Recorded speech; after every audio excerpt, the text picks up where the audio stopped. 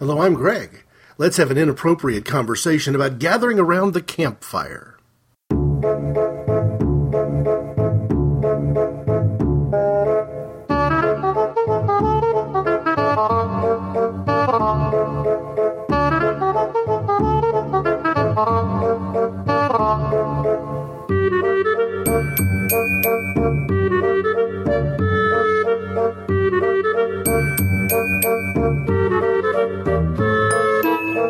On the banks of old Lake Bistineau, 'neath the cypress and the moss, we hammered and we nailed and built a raft to get across. And late at night, by the fire, we sang Kumbaya. And the Spirit, Holy Spirit, was flowing. Yes, the Spirit, Holy Spirit, was flowing.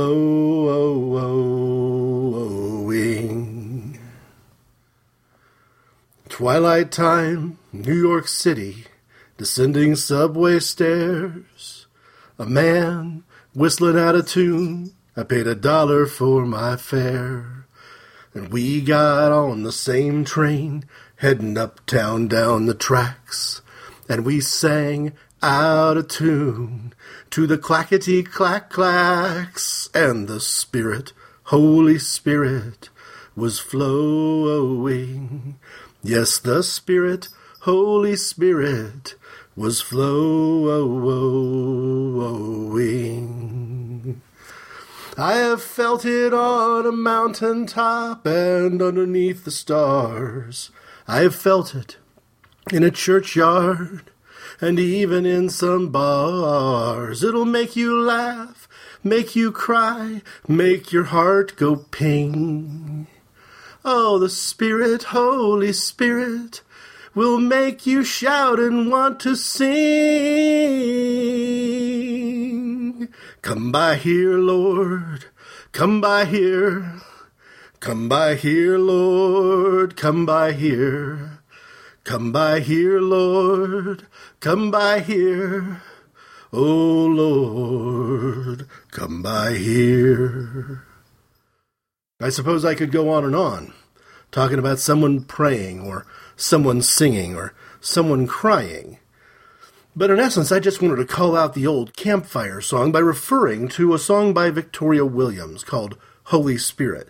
This is the second time on an inappropriate conversation show, the other one being I Am Not My Lawn, that I've let a Victoria Williams song lead us in, this time with me doing the singing myself.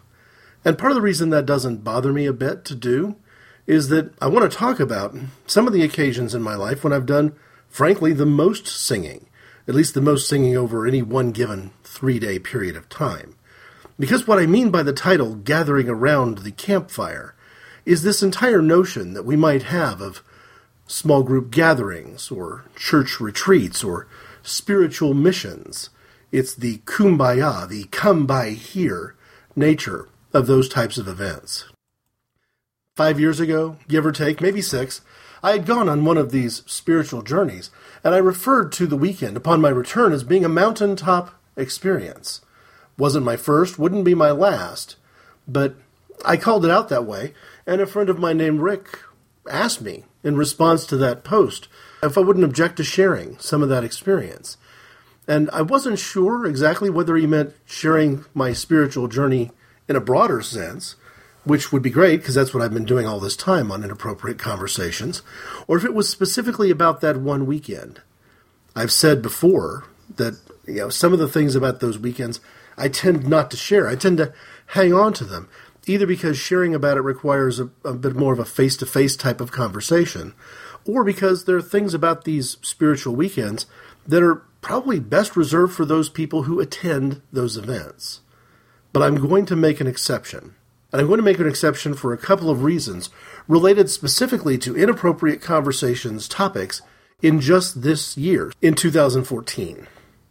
In the very first episode I put out in January, I called out that, in some ways in response to the reaction that I'd seen from many of my fellow Christians to the Duck Dynasty controversy, the lack of response to things that are going on today in countries like Uganda and Nigeria, not to mention Russia.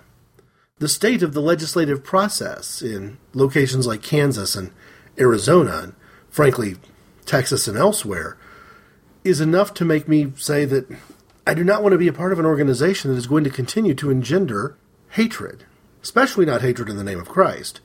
And I fear, having read the Facebook posts and things on Twitter and elsewhere, from people that I've done this particular ministry with, that I can no longer be a participant. And then I'm wrestling with it, because in the most recent Inappropriate Conversations, looking at some of the theories from M. Scott Peck in his book, Different Drum, it occurs to me that maybe I'm making a mistake by leaving what I consider to be a stage 3 or stage 4 level of spiritual development out of these small groups. What happens if I leave all of the retreats and these sort of spiritual weekends to the people who are stuck in what we might call a stage 2 understanding of spirituality, where everything's about black and white and good and evil, where they've got a blind faith, where everything that they do is fear-based, and the behavior of others can in some odd manner endanger their salvation, or that we're living in a nationalist system not unlike ancient Israel, where what some people do can make God angry at our nation. It was one thing to ignore some of these false assumptions when it seemed to be a minority view. You always know when you gather 40 or 50 Christians together, there's going to be some of this in the room. But I'm not used to seeing it from clergy, and to some degree I have lately seen this from clergy, and I'm also not used to it being the prevalent voice that I'm encountering. Now, I don't want to paint everybody who've been part of these parachurch activities with me in the past as wearing the same shirt or coming to it from the same perspective. But there's two things that bother me about Christianity today. One are the outspoken voices that can only be described as hateful, and the other is the silence of everybody else. Now, I've tried to do my part to not be silent. I am outspoken enough that at times I'm quite sure that in some settings within the church, I probably have a few people who are willing to roll their eyes at me because, well, they know what I'm going to say, and they know which verses I'm going to quote, and they know what my perspective is. But it ought to be predictable. It's a Jesus perspective, and Jesus isn't as inscrutable on some of these questions of how we should treat our neighbor as we in the Christian church today seem to suggest he might be. Because we're dealing with a group of people in Christianity that the author, M. Scott Peck, might describe as having a certain form of pseudo-Docetism. Docetism was a belief that Jesus was totally human, and that in the question of the mixture of humanity and spirituality, he was not fully God, he was pretty much just fully human. And it's not a full inverse Docetism that Peck cites in his book. It's not that Christianity today believes that Jesus is fully God and was never human. That's such an obvious heresy that nobody would really fall for it. But quoting Peck, he says, the majority of American Christians have had enough catechism and confirmation classes to know the paradoxical Christian doctrine that Jesus is both human and divine. What is meant by pseudo-Docetism, however, is that they put 99.5% of their money on his divinity and 0.5% on his humanity. It is a most comfortable disproportion. It puts Jesus way up there in the clouds, seated at the right hand of the Father in all his glory, 99.5% divine, and it leaves us, way down here on earth, scratching out a very ordinary existence according to worldly rules, 99.5% human. Because the gulf is so great, American Christians are not seriously encouraged to even attempt to bridge it. When Jesus said all those things about being the way, that we were to take up our cross and follow him, and they were to be like him, and might even do greater things than he did, he couldn't possibly have been serious, could he? I mean, he was divine, and we're just human. So it is, through the large-scale ignoring of Jesus' very real humanity, that we are allowed to worship him in name without the obligation of following in his footsteps. Pseudo-Docetism lets us off the hook. This is the mistake cited by Peck, and it's a mistake that I often see inside the church, including in these spiritual retreats where the leaders are truly, in every way, leaders of the church itself. I sometimes refer to this similar concept as inverse Marcionism. I am a believer who thinks that it's important to have a favorite heresy. I don't know why that is. Perhaps it's an unusual quirk of my college studies, but to me, I find Marcion a much more interesting heresy than anyone who might come from the field of Docetism. Marcion had this notion that there were two gods. One of them, in the Old Testament, an angry, cranky, vengeful, unreliable, perhaps insane God. And the other one, Jesus Christ, not the same, not of the same essence, not Trinitarian, but a different God altogether, one who was loving, kind, visionary, and good. And to make his point, he rejected 3 of the 4 Gospels, only embracing the Gospel of Luke. In the Gospel of Luke, he chopped off significant portions that might disagree with his philosophy. He rejected all the rest of the New Testament and all the Old Testament. Of course, the Old Testament had to go, except the letters of Paul. And even then, I'm not sure he was complete and accurate with those letters of Paul, because as a heretic, he'd made up his mind what he believed, and he was willing to pick and choose in the most radical way whichever text supported his viewpoint. But I would offer up that these people who are obsessed with the judgment of God, who ignore Jesus and Paul saying that Jesus had came to abolish the law, that you would know that it was gone when he said it was fulfilled, and he said it is accomplished on the cross. People who miss that, people who ignore the entire book of Galatians or read it as if it's applying to some completely different topic than what Paul is so clearly speaking about throughout the book, these people are in some ways inverse Marcionites. There are huge chunks of the New Testament, specifically the things Marcion enjoyed the most, the letters of Paul, for example. Big pieces of both the end of John's Gospel and most of Matthew's Gospel that they're willing to ignore completely. The rest of John's Gospel they love. Ironically, they find common ground on Luke with Marcion. But they're more interested in the Old Testament, because that's where salvation can be found in all of these rules. And I just cannot do ministry with people who are closer to the heresy of inverse Marcionism or pseudo-Docetism than to a genuine faith in Jesus Christ. So how did I get here? How can I so reverentially sing campfire songs, memories of standing up with a large group of men and singing "Great is Thy Faithfulness" loudly enough and boldly enough to rattle the windows of the convention center we were in, and look back and say, well, I just can't participate in that anymore. And I'm willing, perhaps, to take the risk of leaving what I consider to be an important spiritual growth organization in the hands of people that the author Peck would say are stuck in stage 2. And the author Peck would even further say, stuck in stage 2 and should not necessarily be ignored for that reason.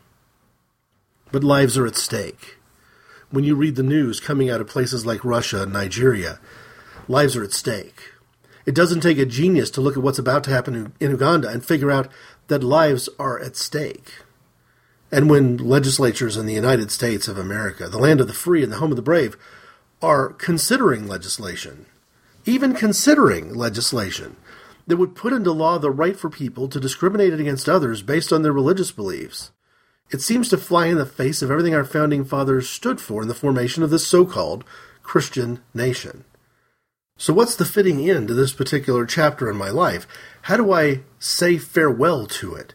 And also provide some respect to my friends who in the past have asked me for a bit of an inner glimpse into how all this works.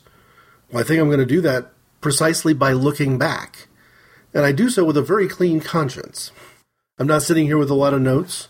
I have materials that I've taken as notes before on some of the many retreats that I've done, both inside the church, so to speak, with people who are part of active ministry within churches or behind prison walls. I'm going to do it from memory, but I am going to disclose some things that some people feel like maybe I shouldn't be talking about, because I don't have an obligation to worry about it one way or the other. What I'm speaking of, when I talk in this case about a spiritual retreat, about gathering around the campfire, is something called a Cursillo. A Cursillo is a short course, and in this case, a short course in Christianity.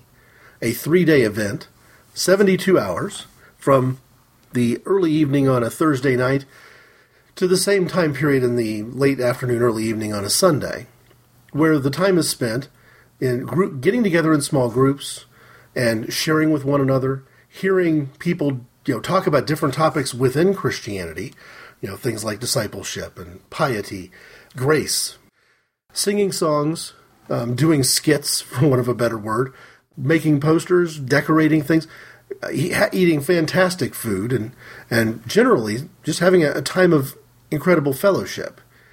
It begins by being driven to the campsite and picked up, a few days later, and leaving your cell phone and your other electronic devices behind. This is not a weekend for the laptop computer or the iPad, for any phone at all, smart or otherwise, or not for a pager, for those people who might be old school. It's literally taking away all the distractions. There's no television here, no radios. The music is performed by musicians who are part of the team, and I'll get to the team concept in just a moment. And it's focusing on simply nothing else but a deep dive. A deep dive in this case into Christianity. The first day of the event, there's a quick meal, potluck, really, usually in classic Christian fashion, and the watching of a short film and introductions. And usually the introductions is a common thing, a common thread between the weekend event and the preparation for the event. Those moments of introduction, it's often made clear that we're not going to talk about work.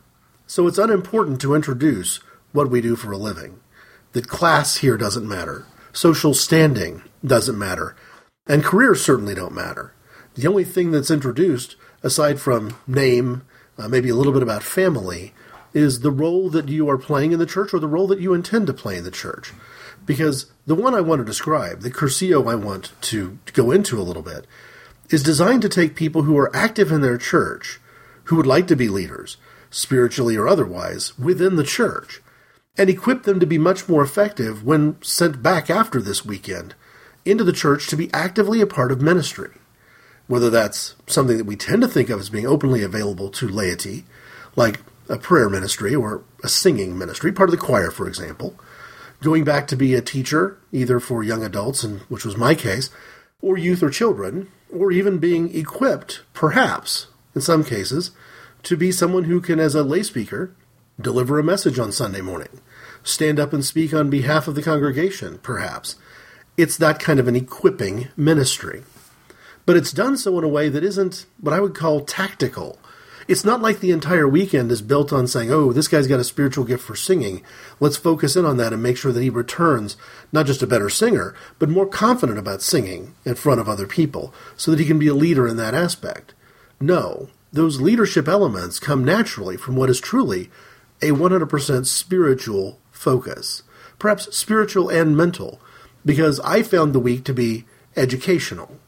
Now, interesting to me, when I was attending one of these events, not as a member of a team, but actually as an invited guest, I didn't find it as educational as I led on. There wasn't a lot of information that was being conveyed to me that was new, but I'd never seen it presented in such a condensed form before.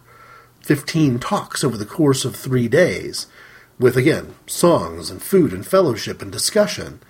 It was a deep dive into Christianity.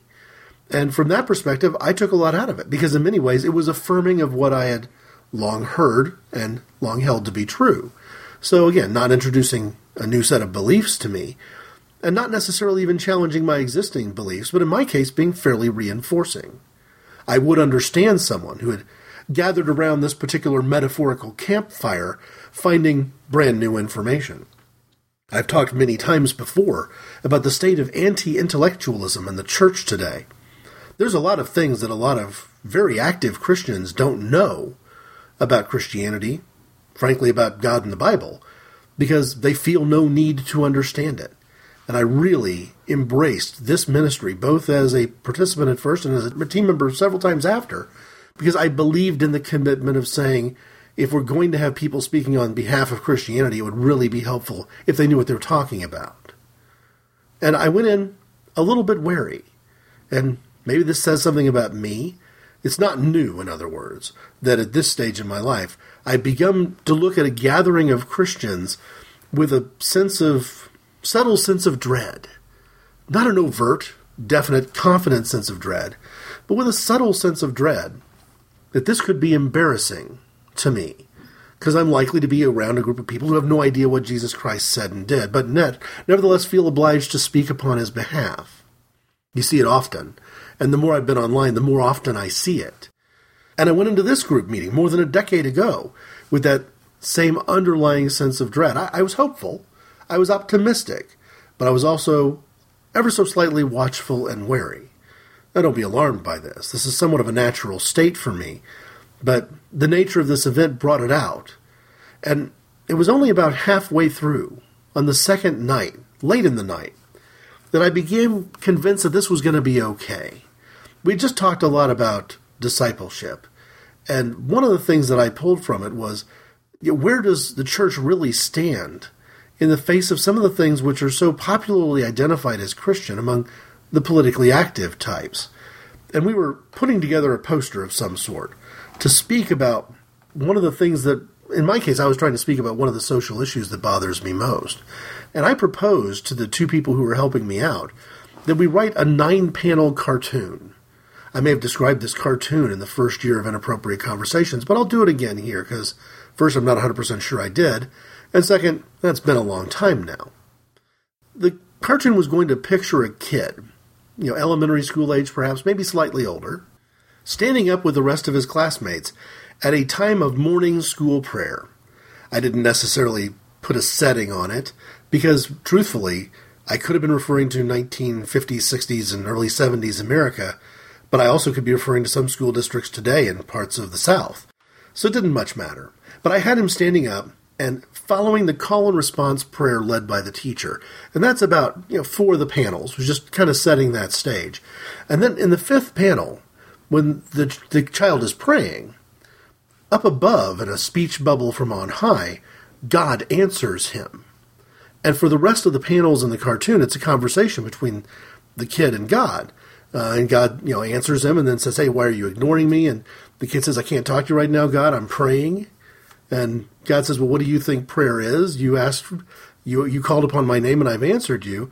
And the kid's like, "Yeah, but I'll get in trouble if I don't end the prayer when the prayer is supposed to be over." And God maybe asks, "Don't I have some say in when the prayer is supposed to be over? Isn't this a two-way street?" And the kid says, "Yeah, remember, God, no, I'm following the teacher, not you." It was sort of the message. I forget how exactly it went, but 9 panels of that sort of conversation in which I'm kind of pointing out that at no point in what people champion on the conservative side of the political spectrum as prayer in school today looks anything like real prayer. And I use the cartoon concept to put out there the idea that real and genuine prayer could be so disruptive as to cause a student who engages in it in that prescribed morning event that so many Christians seem so enamored with, that you probably get yourself sent to the principal's office. You're more likely to get disciplined than praised if you actually pray during that morning moment of silence, or that communal reciting of one version or another of the Lord's Prayer. I shared that with this group, and one of the reasons I did, intentionally, was I wanted to sort of root out where we stood. Was I in a group of what I would consider to be genuine Christians, or was I in a group of what I call politically active Christians? I got no flack for that whatsoever. In fact, if I needed to get a little bit of leeway, I got all the leeway I needed and more. I think over the course of the first day, they'd gotten to know me well enough to know that I was sincere and I wasn't just muckraking or looking for trouble. And here at the end of the second day, I got the validation that I probably needed to say, yes, it is okay to be genuinely Christian in this otherwise Christian group. That's not always true. I have shared from previous experiences with other branches of this same organization, that sometimes sharing what the Lord's doing in your life is not going to be welcome if what the Lord is doing in your life involves minorities of some sort. So I was right to be careful, but I was also rewarded for being careful but not too careful, for want of a better way of putting it. On the last day of that event, it plays out that you've been getting all along some personal messages. Somebody who's part of this team has been praying for you. Some people that are from your church who know that you're going to spend the weekend have also spent the weekend praying for you. At some point during that weekend, some member of that organization, or someone within all of those myriad churches, has been on a prayer vigil nonstop. Toward any hour of any day, some person is by name praying for you and for your weekend. And that's a very interesting thing. But in addition to that, and personal letters of encouragement, there's also what I would call real personal letters, where either your spouse or people from your church or people from your family have reached out to other people and shared with them, hey, you're on this spiritual journey, and would you like to send some sort of note, a card, a letter, or just a note to let them know that you're thinking about them while they're on this retreat. And usually what happens is, it's a couple's thing. So one weekend the men go, the next weekend the women go. The segregation actually bothered me more than anything else, truth be known. And during the men's weekend, one of the people at your church, one of the sponsors of the event, will get from your wife the names of friends and family member and key church members and people that your wife knows you would like to hear from.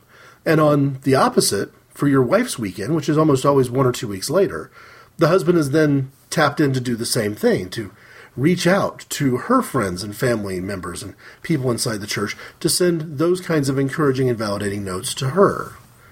See, one of the things I believe in as a Christian is that whether we call them accidents, whether we call them coincidence, whether we call them mistakes, that the Lord works in mysterious ways. In my case, there was a faux pas, and instead of the couple that was sending us off on this retreat obtaining personal information for me, a list of contacts for me, they both ended up with the list of contacts for my wife. And therefore, I didn't get any cards and letters from people that I might have put forward as people that I wouldn't mind hearing from. I'm not certain that my wife would have had the easiest time coming up with names and addresses, because it was a name, address, and telephone kind of thing for people in the church to reach out to these other folks. Because for me, most of my closest friends don't live anywhere near here, are not necessarily part of the community in which I live. It's not that I don't have friends here, but the ones who I think would mean the most to me live several states away. I might accurately say that in this current stage of my life, a lot of them live much further than just states away. But it turned out that the letters of encouragement that I ended up getting were not from people that I knew that intimately or well, but from my wife's list. And that was very interesting, because aside from my family, it was a collection of people that I would not have expected to have sent me letters in the first place. And I think probably this couple from the church was deeply concerned that they'd somehow made a big mistake and created a distraction. But instead, I was very moved to have heard from a couple of her friends. Because as you might imagine, when you meet the woman you later marry in high school, and you insinuate yourself into her life in a fairly big way, you're probably going to tick off some of her oldest and deepest friends, because people that she'd been friends with all the way through school are now spending time with this new person, this stranger, and not with them. And in some ways, the letter that meant the most to me came from that particular friend of the family, truly friend of both of us, but let's be honest, the reason that she's in our life is because she's a friend of my wife. I found that to be particularly moving, because she was not a believer in any way. This is the exact person that you might have said, well, why would you send a letter to this individual asking her to pray or to send a word of encouragement at all? Because it'd be one thing if you were asking her to send a letter to my wife, but it was to me instead. It'd be another thing if she was actively, participating in a church environment, if she was, a regular worshiper, but that wasn't true either. And yet, for some reason, I found that to be incredibly moving. I'll leave my experience of that first initial retreat behind, and I feel like I need to answer a little bit of a question that I am equipped to answer. I keep talking about this concept of a team. And what do I mean by team? Isn't a church retreat, isn't a spiritual weekend of this sort just a group of people who know each other because they've worshiped together before, showing up at a particular place at a particular time, and running through a standard playbook of events? And nothing could be further from the truth. Much like gathering around a campfire, this particular campfire was built to last, built very carefully, and as the author M. Scott Peck would suggest, it takes a period of time, more than a month, almost 2 months, really, in many cases, to develop the kind of community that can truly be a team capable of providing any sense of peace. Now, I'm using Peck's terminology, talking about community as a peacemaking element. But in some ways, from a Christian perspective, the idea of sharing your peace with someone else is a very real and genuinely New Testament kind of a concept.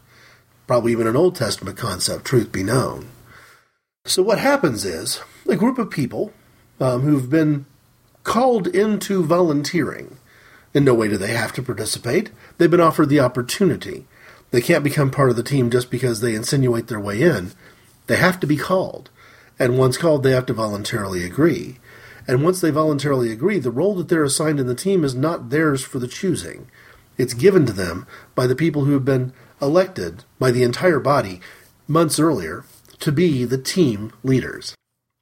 Those team leaders assign various roles. Some people will be sitting at tables directly interacting with the invited guests.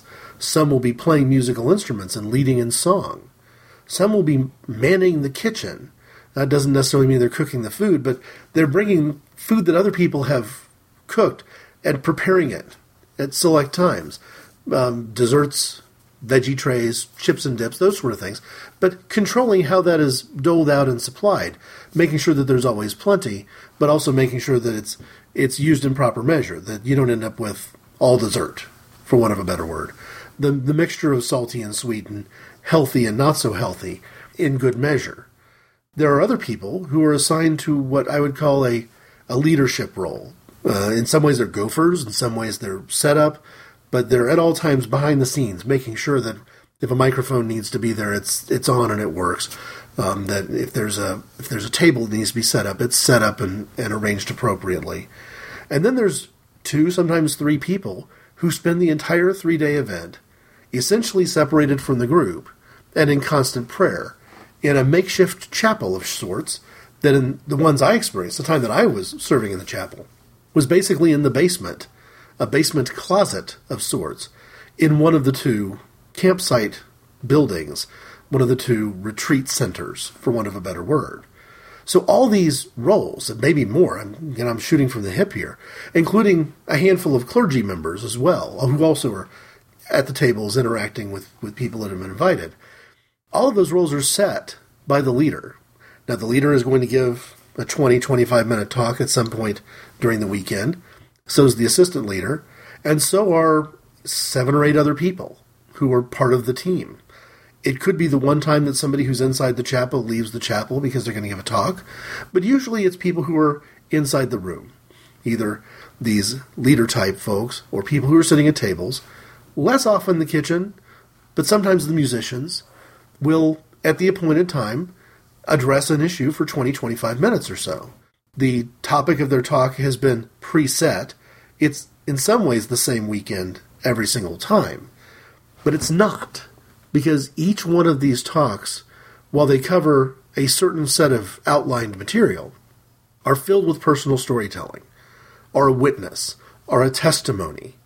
They bring out the personality and the experience of the individual speaker, and for that reason you can hear the same talk 3, 4 times a year and not feel like you're going through the paces one more time. It doesn't have the drudgery of being repetitive, because each one is uniquely formed and uniquely presented. And then, of course, the clergy have talks as well. The key speeches about, the meaning of grace and the different forms of grace, this being a Wesleyan type of a Curcio, well, that's important too. So, as somebody who's on a team, you come in, usually to that first group formation meeting, understanding what your role is. I've done it several times. I've been someone who was at a table and had a talk. I've been somebody who was serving in somewhat that kitchen role. That was specifically the prison ministry. And I've been somebody who was in the chapel. So for all these occasions, either coming as a guest or serving on the team, I've had different roles. I've never given the same talk twice, let's put it that way. And each one of the experiences has been completely different. But like I mentioned when I was talking about day 1 of the experience of this particular form of Curcio, day 1 of team formation is the same thing. More often than not, the leader of the group says, when we're introducing ourselves, I need to know who you are, I need to know the church that you're from, feel free to share things about your family, but nothing about work. The work that we're doing to prepare for this particular retreat is the work of Jesus Christ, and it stops there. For all I know, I could have been working side by side and arm in arm with people who are trash collectors and CEOs. I didn't know, because it didn't matter. And I usually did a very good job of honoring that and tuning out those who might not have been quite so good at not sharing too much. Now, most of the time when you'd hear sharing that would reveal details and aspects of people's work life, it was because they were from the same church and already knew all the answers about each other. But again, I try to do a very good job of tuning it out and not letting anything from somebody's work experience creep into my knowledge about them and influence me unless it was part of their talk. Now, this process of meeting is a 7, 8, 9 weekend affair if it's a weekend set of team formation events. Some meet on the same weekday for several weeks in a row. But it's several weeks in a row. Those weeks are not spent practicing what it might mean to be part of an interpersonal conversation on a table. They're not really spent that much doing things like deciding how this closet might be converted into a chapel. How would it be decorated? How would it be lit? Would there be music or not? Those activities were extracurricular. They were outside the team formation process, meaning that when I was working in the chapel, we met a few nights outside of the regular team formation to do things like trying to figure out exactly what we wanted the chapel setup to look like. And if we were going to bring music, what music should we bring and how should we play it? And what was the dynamic inside the chapel going to be? You usually have an experienced person who understands what the role is, and maybe another person who's been on teams before but hasn't necessarily been in that chapel role, and then another person who's totally new to it. My experience was being that other person who was totally new to it. But a lot of that tactical work happened outside.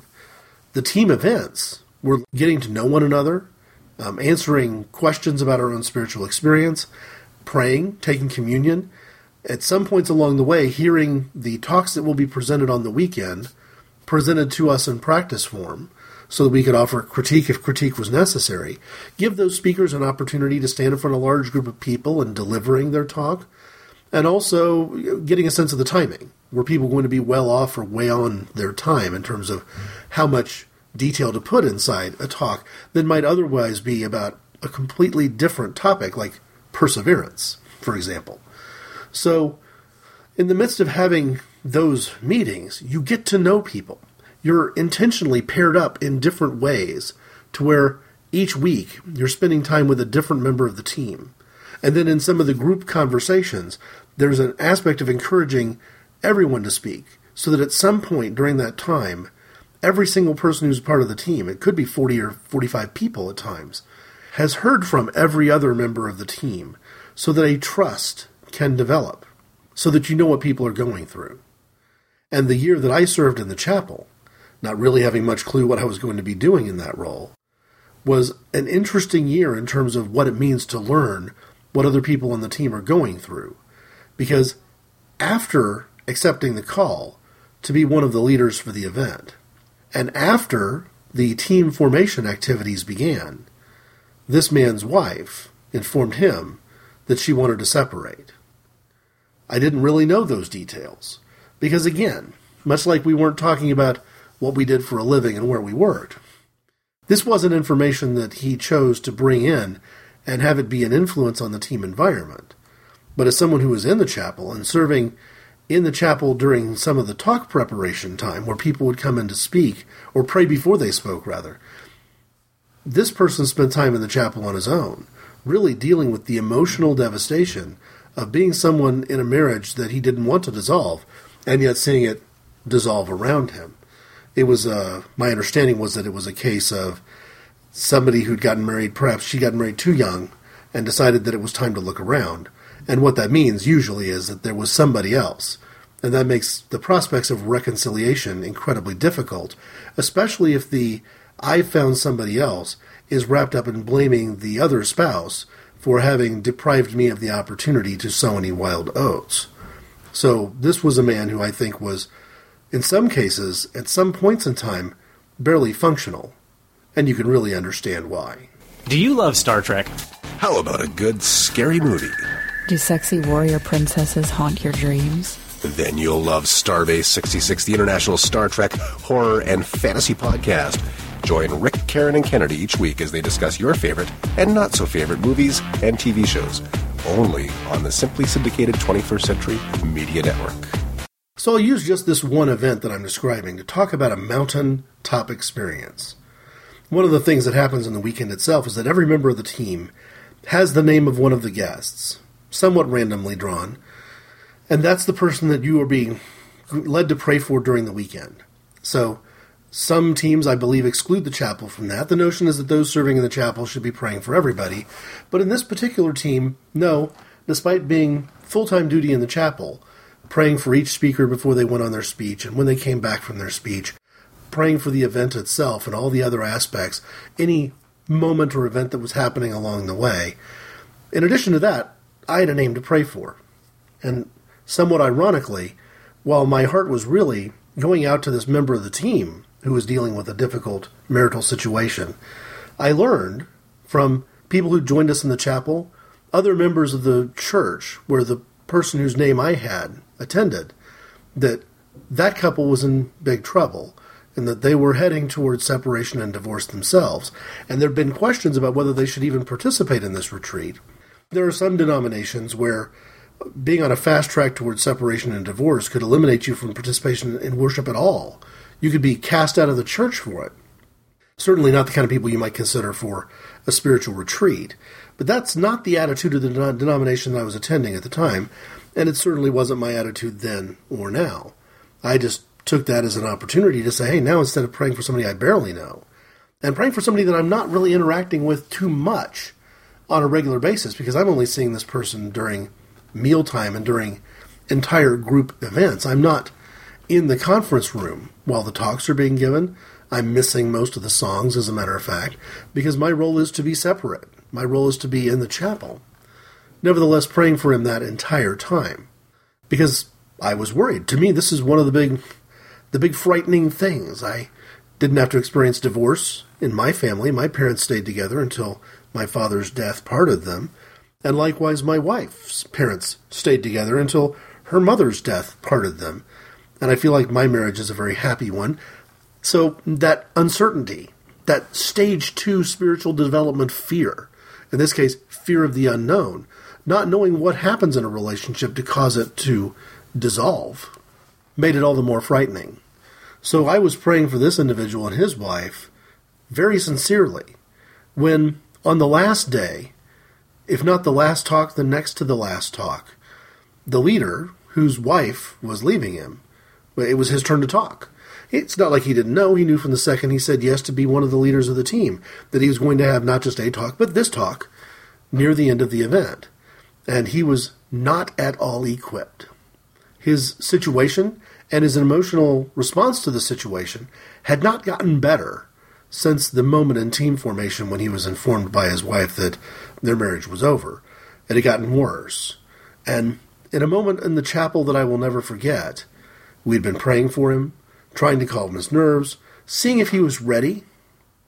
He's not the kind of person who was going to suffer from any sort of stage fright, speaking to a room with, 40, 50 people in it. But at the same time, maybe more than that, but at the same time, he was not prepared emotionally to deliver this particular message. Well, let me tell you something that I left out that I think is very interesting. On day 1 of this, when the people who were participating in the event introduced themselves, it was very different than the time I was a guest. The time I was a guest, I was there with a cross-section of men from various ages, but almost all of them had been at their church for a long time, had been in stable relationships for a long time, and were truly, ordinary for this event. People who were already active Christians in stable home life who were looking to take the next step toward leadership. But on this particular one, the one where I was in the chapel, the one where I was part of the team, we were introduced to our guests on that Thursday night. And it was shocking to me how many of them were dealing with divorce, separation, or the aftermath of divorce. It was a fairly high number, including people who were there simply because they were now finally looking for a chance to reconnect with their children after having gone through a very rocky and difficult divorce situation. And maybe the spouse who left also left their faith and left the church and left this man behind, kind of trying to provide what spiritual leadership you could in the wake of that kind of devastating emotional trauma. And so what I did was I grabbed this man right before he went to his talk, at a moment when he was still dealing with devastation, still not emotionally prepared, not ready to speak. And I was the last one to talk to him on the way out the door. And he turned to me and he said something to the effect of not being ready, not feeling right. Essentially, I think his message to me was, if I can't do a better job as a husband holding my family together, then what in the world am I doing here? Why am I presuming to speak in front of other Christian men? What have I got to offer? I was seized by an emotion that I don't think I was prepared for myself. And I know later, from looking at the other two gentlemen who were serving in the chapel with me, that they'd never seen this before from me, and they didn't see it coming when it happened. But I grabbed him. I turned. I stared deeply into his eyes, and I told him that there was not any possibility that any of this was an accident. There was simply no way that the tragic circumstances that had hit his life had made him ill-equipped or unacceptable as a speaker before this particular group of men on this, the last day. Look at the men he was speaking to. Remember what they've shared with us on the very first day in the introduction and since. He is the absolute perfect person to stand before this group because he's walked their walk. He is walking their walk now. In some ways, if he's not equipped to speak to them, it's because he's further behind them, but they are walking the same unfortunate path. And nobody is in better shape to tell them what to expect on the first week after they've come off a spiritual mountaintop experience. No one's better equipped to explain to them the difference between that spiritual high and the lowest of lows than this speaker. I accompanied him to the conference room and continued to pray for him in the back of the room, unobtrusively, while he gave his talk. I can't necessarily speak for how all the other talks went, but his talk was effective, sincere, emotional, and powerful. And I'm told by him, by the other men in the chapel, that might not have happened if I'd been shy and withdrawn, if I'd been afraid to speak, if I'd acted like the new guy on his first time on a team. And the only thing I can say to that is you don't come back from an experience like that, especially happening at the very end of the event, without describing it as a mountaintop experience, without describing it in Christianese as taking my hands off the wheel and letting God go with me where he wanted to go. None of this, of course, saved that marriage. At the end of the day, anything that forestalled the events in the marriage of the guest I'd been praying for, that was a short-term thing as well. Some things are meant to end. Sometimes there's not much that we can do about it. But in that particular moment, I felt like there were words that needed to be said. And much like my aggravation with Christians around the world, and Christians inside this same parachurch group today, I spoke. And it's why I'm so disappointed in those who don't.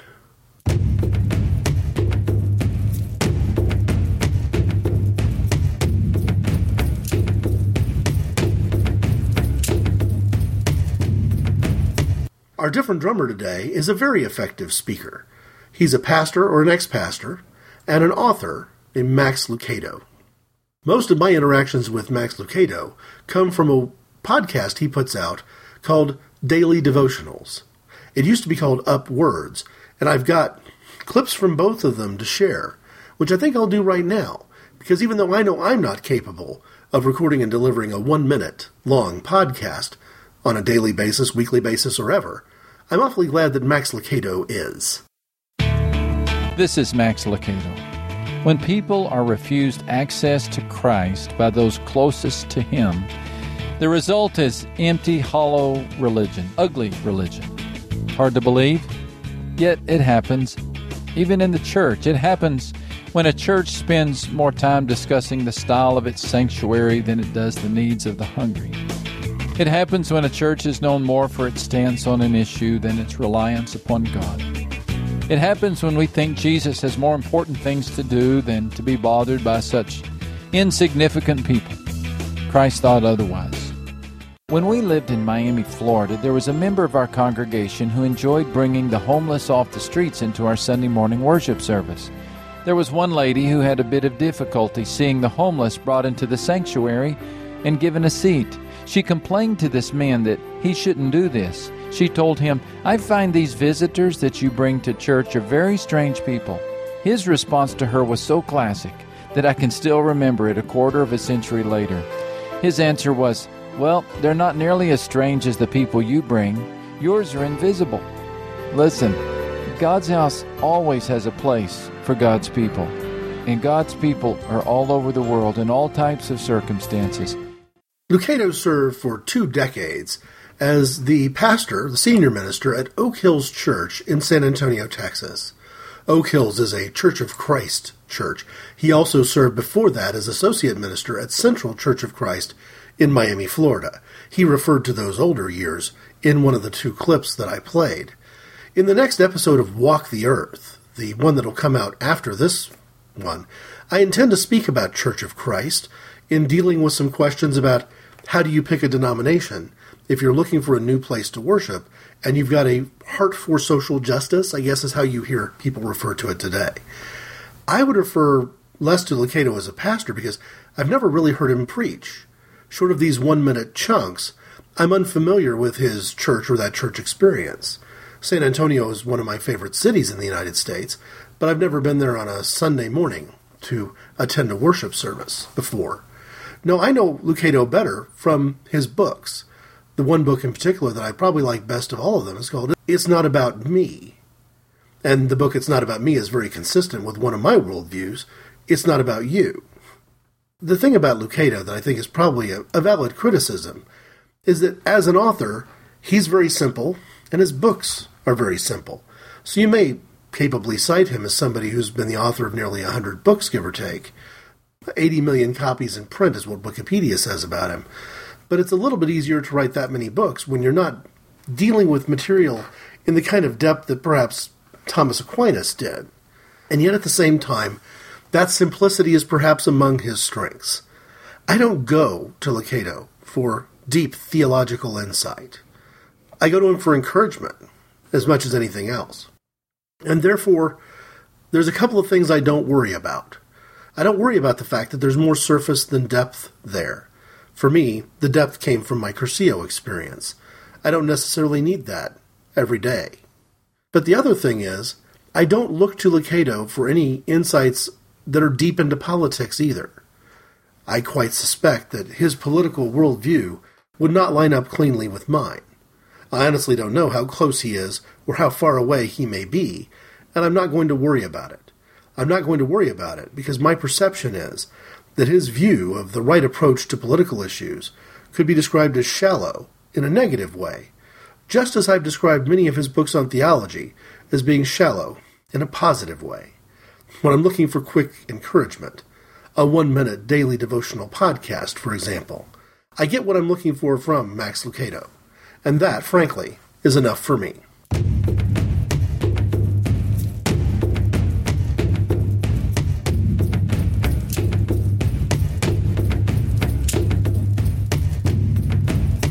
So I've scratched the surface of these mountaintop experiences, and I did so intentionally. I've only talked about one experience on a team, one experience as a guest. I haven't gone into the experience inside the prison, and I suspect that I probably won't. It's enough to say that I have gathered around the campfire before. I have sung Kumbaya and all of its equivalents. I've been warmed by a glow that didn't just come from the flames, but also came from within. And it's going to be an interesting journey for me to navigate through a decision that I believe I have made now, to say, not again, at least not with that group, and not in that particular way. If you'd like to put some dialogue into this conversation yourself, I can be reached at ic_greg@hotmail.com. Show notes are on the website at www.inappropriateconversations.org. Comments are enabled there. You can find Walk the Earth as a page on Facebook, along with Inappropriate Conversations. The Inappropriate Conversations one is listed as a cause. I'm active on Twitter. You'll find me there at IC_Greg.